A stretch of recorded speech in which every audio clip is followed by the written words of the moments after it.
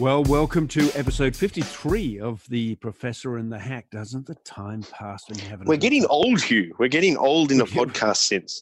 In prof and hack sense, we are. It's not a bad thing, better to get older to die, as they say. Professor Peter Van Onselen, how good to talk to you again.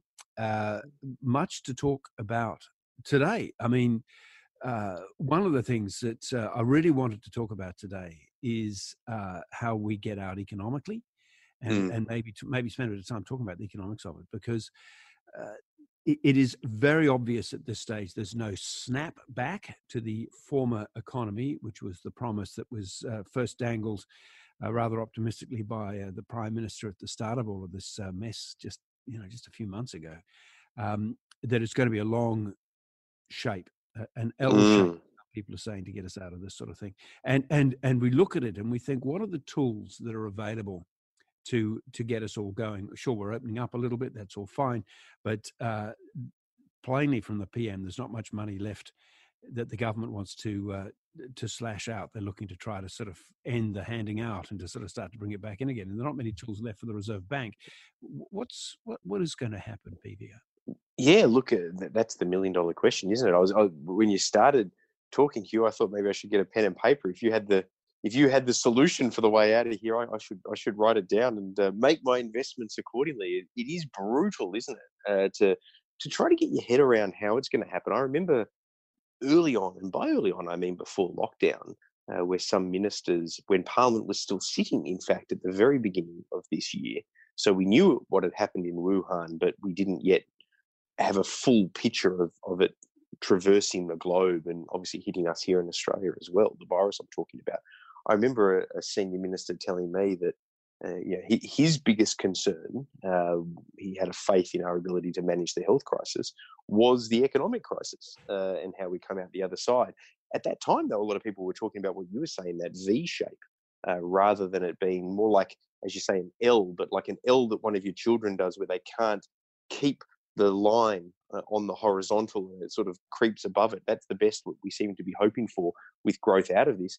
Where do we go, or how does it get fashioned? The thing the government has to be careful about here, I think, is getting the balance right on when it starts reducing assistance, because its ideological predilection would be to start reducing assistance sooner rather than later. But if that's at the expense of economic growth, then you're not growing the pie, and you're not, if you like, using growth to reduce debt as a percentage of GDP rather than as an overall number. But if you go the other way, in fairness to the government's ideological position, if you go to the other ideological extreme, and if you keep handing out for too long beyond what is necessary, then the debt burden in the longer term perhaps becomes a bigger handbrake on growth than it otherwise could or should have been. So it's about balance. It was Josh Frydenberg who said ideology doesn't come into it during a crisis. Well, ideology needs to also stay out of it to some extent in the aftermath of the crisis as we try to work our way out of it. A lot of talk about growth.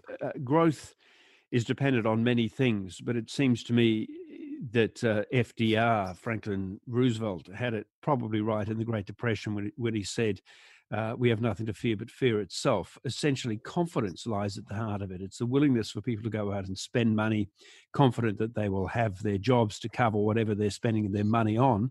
Confidence comes and is so much associated with employment and the sense that our jobs are still going to be there with us. And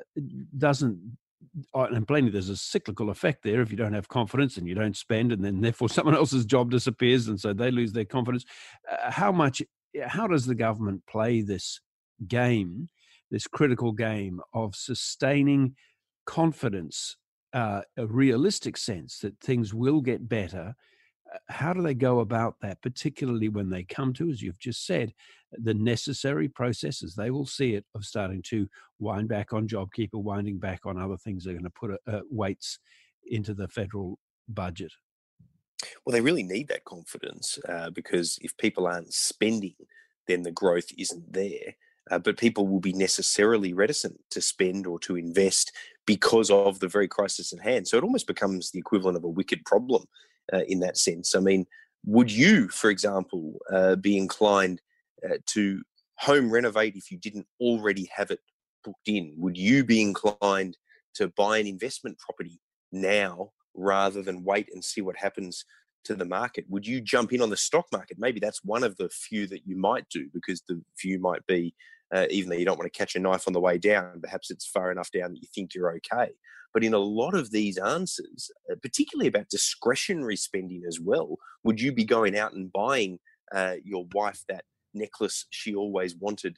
Maybe you would, because in lockdown you need to try to hold that marriage together. But in a lot of these situations, spending is something people are disinclined to do because they want to save. Because I see it even in far more basic terms rather than investing in the stock market and so on. But do you buy a bicycle for the boy's birthday, to quote the famous Elvis Costello song? A new winter coat for the wife and a bicycle on the boy's birthday. Do you spend those very, very low-key domestic spends that are discretionary, but they're essential? We're not talking about investing for your future or buying an investment property. It really is going to be on households and how they spend money, because we saw what an impact it was when people were panic buying, that we saw those retail sales figures went up through the roof in March, I think, were the figures. Mm-hmm. and then plummeted. And then when people were satisfied that the supply chains were such that there was no need anymore for that panic buying, then the sales went down by 17%, the biggest fall that they'd ever had in a single month.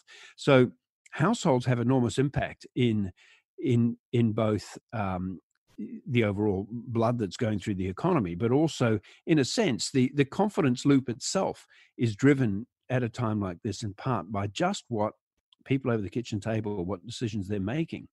And this is the bit that really concerns me, because I think that there is now, post-panic buying, a kind of a seal the wallet sense upon the nation. I think that's right. And that is going to be really difficult to unwind.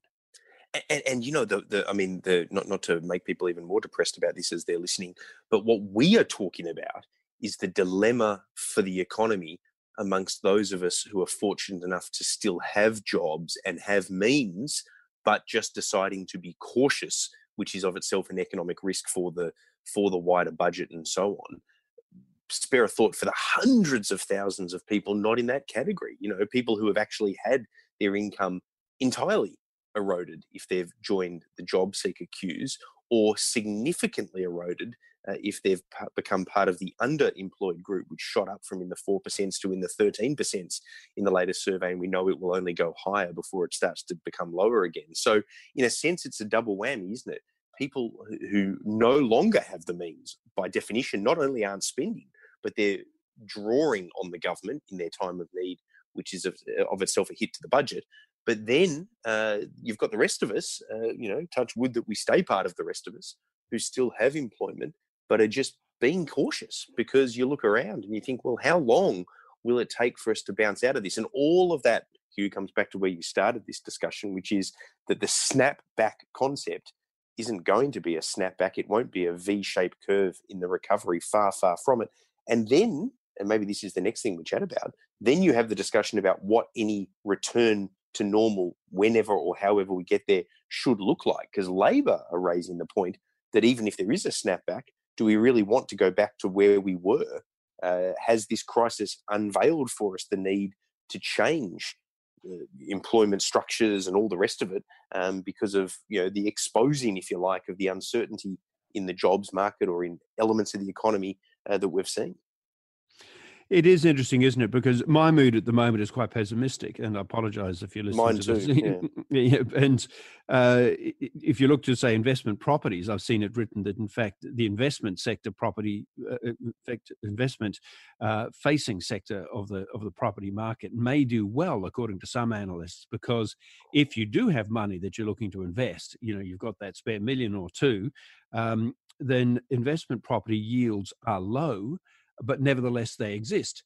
And so when everything else is looking as dodgy as hell, there is an argument that some investment property investing may work. By the way, you'll be hearing some drilling in the background, and that's because at this very time our water pump decided to explode, and so I'm investing a little money with some people out the back there getting ourselves a new investment, getting ourselves a new water Do you pump. live near me? Because I've had this drilling I've whinged about on this podcast inter infinitum during the course of this lockdown. Are we neighbours and I'm not aware of it?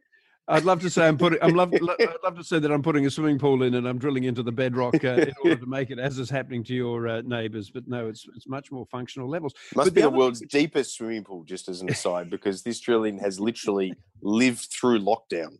Anyway, we move on. You can go off the high board. That's the main thing. Because the other thing which I've heard about is what retail analysts are talking about as a recessionary mindset. So that even if, say, for the sake of the argument, there was to be much more promising stuff happening in COVID, the underlying issues are starting to fix up, that some little switch has gone off in people's heads and they're inclined not to spend, even if they're feeling personally quite secure in their jobs. And why would you feel secure in your job at the moment? There'd be very few people who'd be feeling all that secure in their jobs unless they're, firefighters, police officers, people that that they can't just simply hold a bolus and lay off.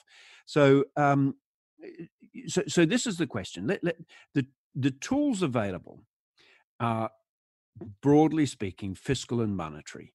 They're what the government can do, the fiscal side of what you spend, even if you borrow to spend, and then the monetary policy, which is the Reserve Bank, which traditionally would cut interest rates to help to boost things. Now, the cupboard is almost bare on monetary policy. The interest rates are so low. The cupboard is almost bare, it would appear, on fiscal policy, what the government is willing to spend. So if those two stimulatory tools, the levers, are no longer particularly available, what is left? And particularly what is left as they start to wind back on JobKeeper, which has got 6 million people are dependent on it across Australia. Well, let me, just a very quick point in this idea of people spending less either because they can't afford to or because they're being cautious. The other element, of course, is the cultural shift during months of lockdown where you, by definition, spend less and you get used to not going out as much. And people might want to break out of that and do a little bit of it because they've missed it as the lockdown eases. But then they can perhaps return to a more solitary life or certainly a less outward focused life, which means less spending in the economy. So that's not to be ignored either. But look, where we go with this, I think it's important to note that the government does try to keep telling us that there's not a money tree, which obviously by definition there's not, but we are in a position, according to a lot of economists, if we decide that the spending to try to get the economy moving is going to take a lot of time with a lot more money rolling out the door than already has over a lot longer period, we actually as a nation are in a position to do that. Now, yes, it would see debt to GDP keep going north and quite substantially so, but we're not in the position of a USA or certainly somewhere like in Italy or a Japan, which doesn't have the fiscal capacity to do that. We really can ramp that up over a significant amount of time, albeit out the other side being highly indebted. But we wouldn't be anywhere near as highly indebted in terms of GDP, debt as a percentage of GDP as we were at the end of World War II, for example. And then we grew our way out of it very dramatically after that.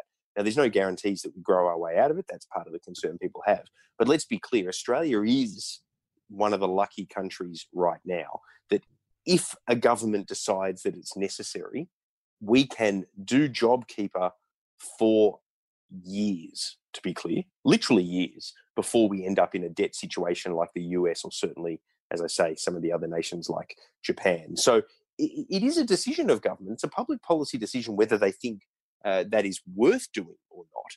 When they try to tell you it can't be done, they're wrong because they're actually taking an ideological view of the amount of debt that we have and what they consider sustainable. And I just think people need, and maybe that is the direction that we go, because people say, you know what, I'm more afraid of debt becoming like what it is in other parts of the world or like what it was post-World War II as a percentage of GDP than I am of slow growth and more people losing their jobs because of the benefits being taken away. But it is an actual choice for a country like ours in a way that it won't be for a lot of other parts of the world.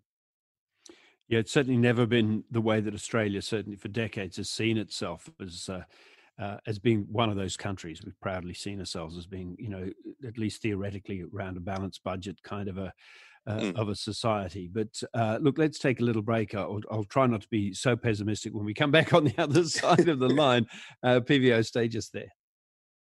Hi everyone, this is Ange Bishop letting you know that if you're stuck in lockdown and looking for something to do, after you've watched Studio 10 of course, have a listen to some of our 10 Speaks podcasts.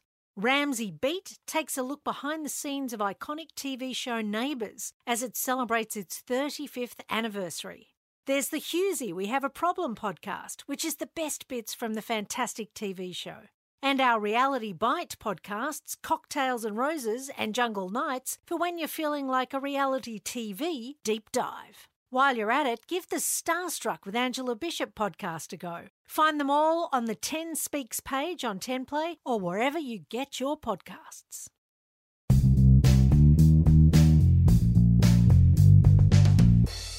Welcome back to episode 53 of The Professor and the Hack. And I should have said at the beginning, I am the hack, Hugh Remington, and I hope the drilling will not interrupt us too much as we keep going on there. Now, PVO, there is a segment of society who's feeling particularly not just vulnerable, but unloved at the moment. Tell us about it. Yeah, it's self-funded retirees, actually, Hugh. And it's an interesting one because a lot of what I've written and spoken about for years now is that they get too many benefits, tax concessions around super and all the rest of it, certainly compared to people who are trying to, if you like, scrimp and save to be able to put a deposit down on a home when homes were going up and up and up in value. But actually, in the context of this pandemic, you really do have to spare a thought, particularly for self-funded retirees. I mean, not only are they of an age where they're most at risk to the virus, which of course would be scary enough and isolating enough as well from a mental health perspective, when they can't see grandchildren and all the rest of it at this time, but financially, they're in a really difficult bind at the moment. Pensioners are getting an increase in their pension. It's nothing, to crow about, but it's something. Self-funded retirees, the problem is the premise to their situation. Whether they get tax advantages or not, which they do, the dividends aren't what they once were. The value of their investments aren't what they once were. And of course, we're also in a low interest environment, which is going to be a sustained low interest environment, it would seem, at least for a while to come. So with the stock market, some blue chip stock coming off even a half in terms of banks, for example, it's certainly losing a third of their value.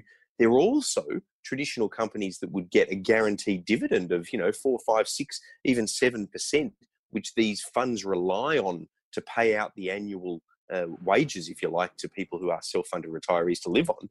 They're not paying out those dividends at the moment. Some aren't paying any dividends. They're certainly not paying what they once were. So the bulk of the money has gone down by a third or a half in value, and they're not getting dividend payments, and they're not getting government benefits in a way that others are through JobSeeker, JobKeeper, and indeed some of the changes to the pension. And it's a low interest rate environment, so they can't exactly put the money into cash and reap a benefit either, because the ability to get income there is at about 1% at best, if not much, much lower. So what do? Well, their best option, their only option really at the moment, is to draw down on the actual capital that they have, the principal, I should say.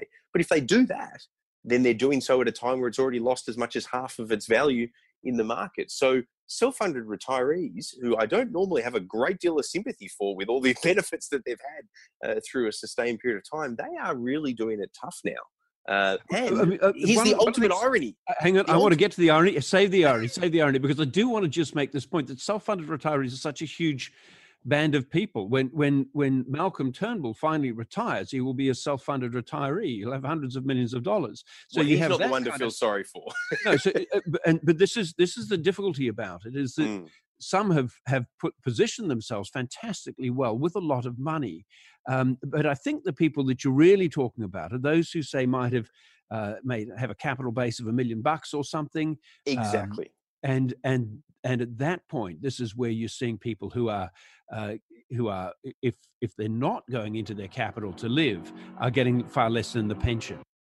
Well, yeah, that's exactly right. So what it is it's the self-funded retiree who has just enough not to qualify for a pension or a part pension or also a whole bunch of concessionary cards that make living expenses reduce further than they otherwise would. That's the person you feel really sorry for. The person that's got $10 million invested, that's getting all sorts of tax advantages for it, they're worse off. But Crimea River, they're not able to travel internationally anyway at the moment, so their yearly trip to the warm climate of Greece is off for the time being, even though we know that Greece has just opened up to tourism. So, they're not the ones to feel sorry for. Malcolm Turnbull is an example of that at a higher income band.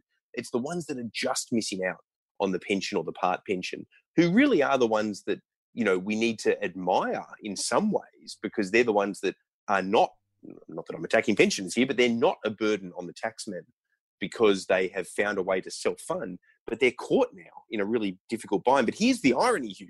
The irony is, and perhaps this will make some people not feel as sorry for them, this is the cohort who delivered this government its re-election, because it was the franking credit policy of Bill Shorten that was such a pivotal part of the election campaign and such a pivotal part of the scare campaign that the government ran against Labor. En masse self-funded retirees through the election data that we've seen they already favoured the coalition, traditionally the Liberal Party. However, they were doing so even more disproportionately at the last election because of that difference around franking credits policies. Well, guess what? The re-elected government that they got re-elected is, so far at least, doing 4/5 of nothing to be able to try to help them in a time like this. And it is that cohort that, I'm glad you pointed that out, it's that cohort that don't use the extra tax concessions to buy a boat or two. It's the cohort that do it just to keep themselves off the pension and therefore are an asset to the rest of us because they're not drawing down, but they are in real trouble now. Low interest rates, all the rest of it. So I actually feel quite strongly for them, in their favour. Those who are at that level, who are at the lower end of the self-funded retirees, because in a sense, they have lived up to a model of stoic self-reliance.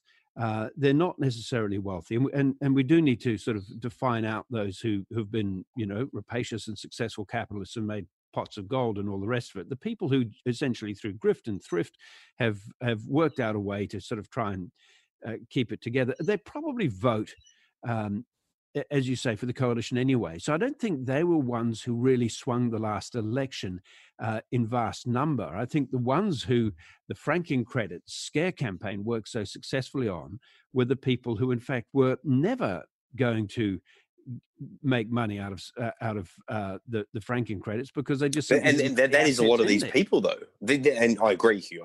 The franking credits scare campaign, I think, swung voters who actually, that's part of what I think is the irony of it. It swung voters who fall into this category I'm talking about, the lower end self-funded retirees who do swing to some extent, even though they do traditionally support the coalition more than Labor. But a whole bunch of them that would ordinarily be a swinging voter at the time of a governmental change where they're sick of a coalition government. A lot of them would have voted for Rudd over Howard, for example, at the tail end of the Howard years just because they thought it was time and they thought he was conservative enough until they changed their mind.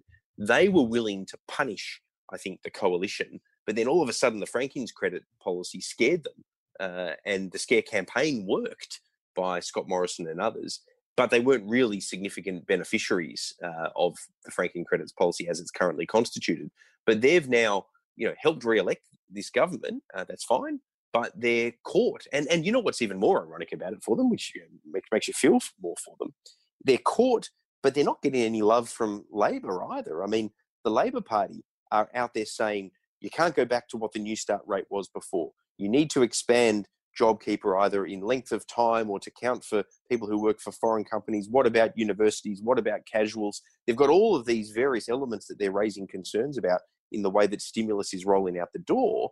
But I haven't heard a peep out of them when it comes to concern about self-funded retirees. Maybe that's because they're still licking their wound in the wake of the franking credits. It's a whole generation, which ironically, it's the baby boomers as well. So it's a big voting cohort at a time where we're living longer because of various elements. But for some reason, they're not sitting front and centre in this pandemic as somebody to be looked after in some form. I know that Seniors Australia, they've turned around and talked about the idea of a universal pension, which can apply no matter what your income. I don't know that that's the answer, because you don't want to be giving the Malcolm Turnbulls of this world the pension as well, and he wouldn't want it. Let me say at a personal level for him. But there has to be something looked at on this front. I don't know what it is, but you feel for them at a time like this. Yeah, I mean, a lot of the people, one of the stories which I think really, really struck me was that after the election and Morrison got elected, there were the pensioners turning up at Centrelink, asking how they were going to get these checks that they were going to get because they voted for Morrison. And so therefore they'd been confused by the scare campaign into believing that somehow or other they were going to get money from the government. Franking credits, not quite understanding what the process was, but somehow or other they were going to get a check from the government. That never came to pass.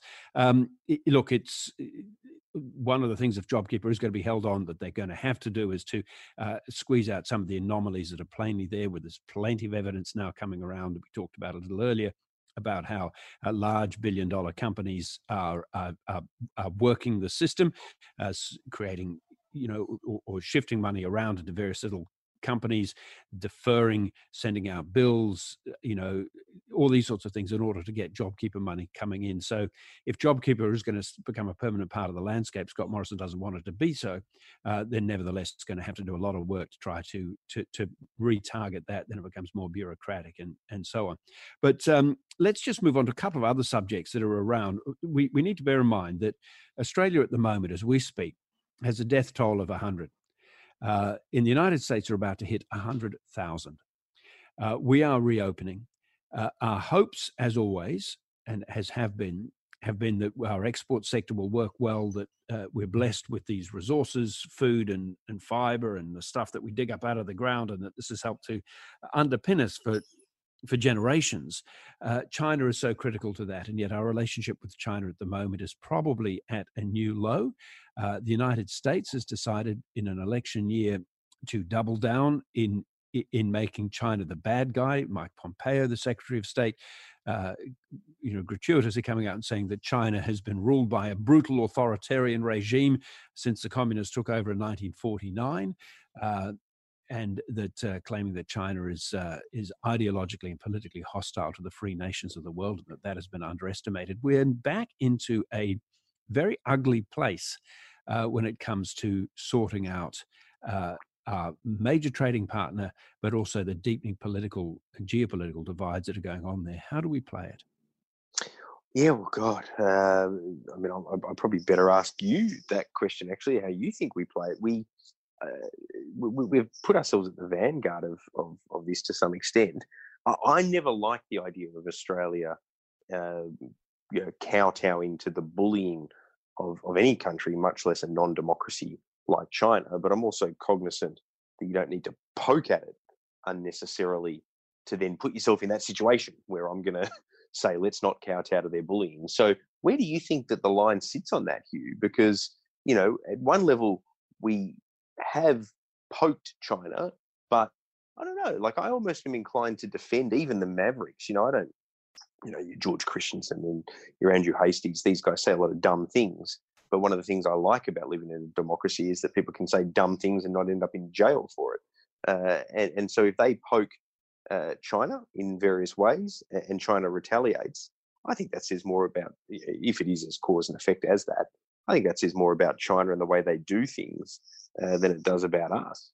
Look, I agree with that. I think Pompeo is saying that the world is waking up to the fact that China is authoritarian and that it is hostile to the free nations of the world. And I think the cuddly panda image, as opposed to the Chinese dragon image, is one that we've wanted to believe in because it's worked for us, and it suited China to present that image to the world.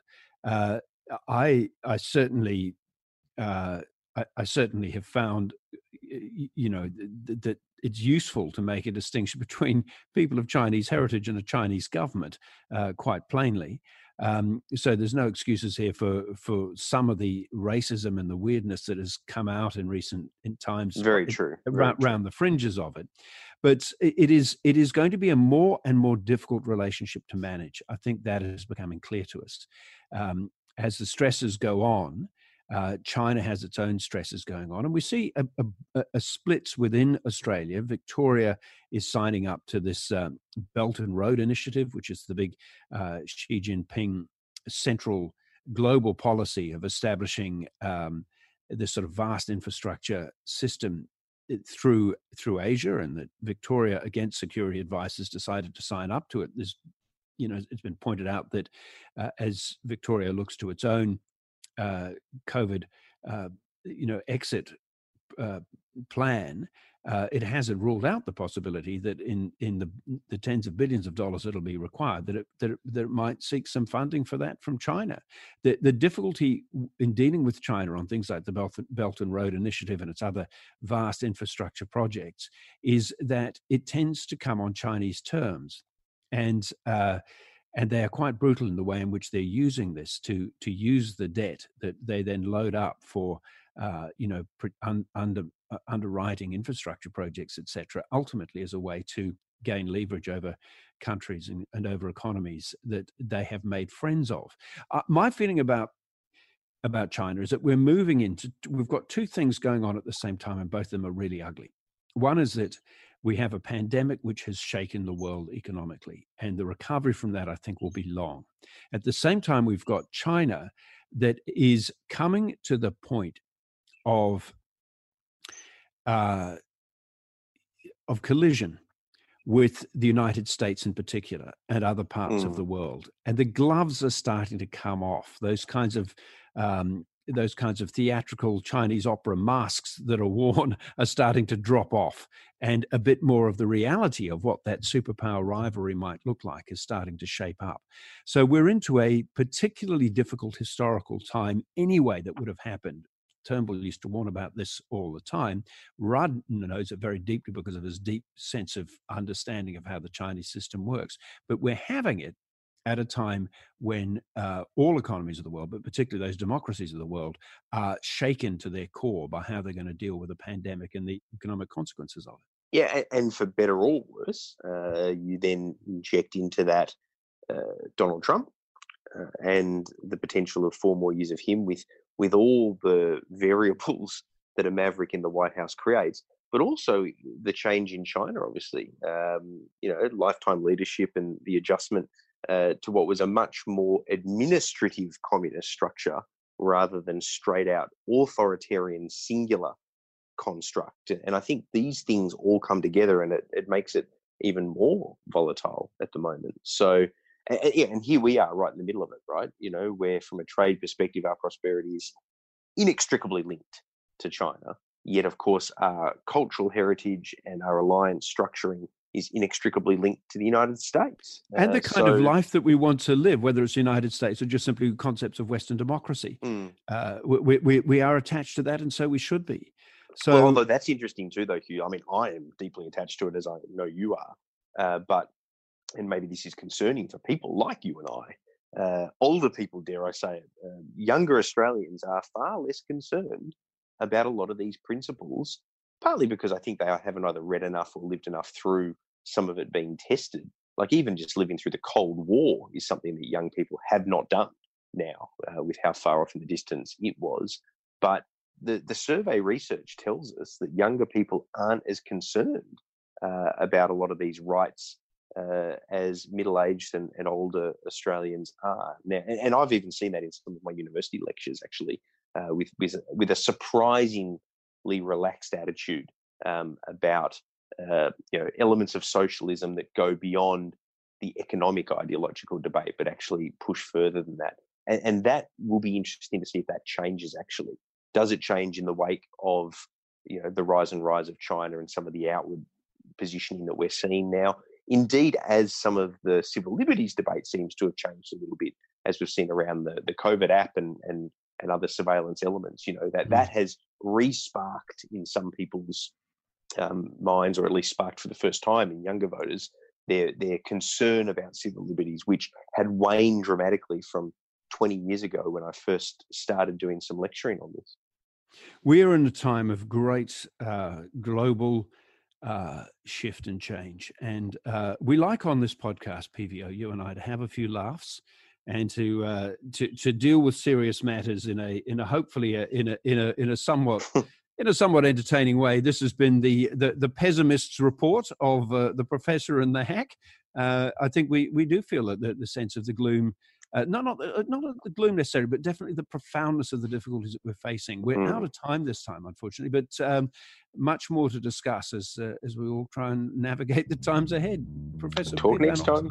Great to talk to you.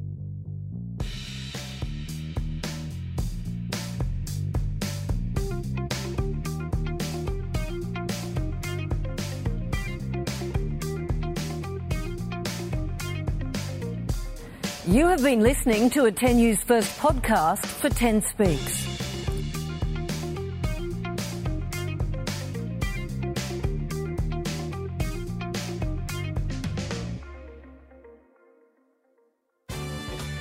Hey, Hughesy here. You can't get enough of Hughesy. We have a problem. Channel 10's hit show. Well, now there's more to get. We've got a podcast. Find it at your favourite podcast app.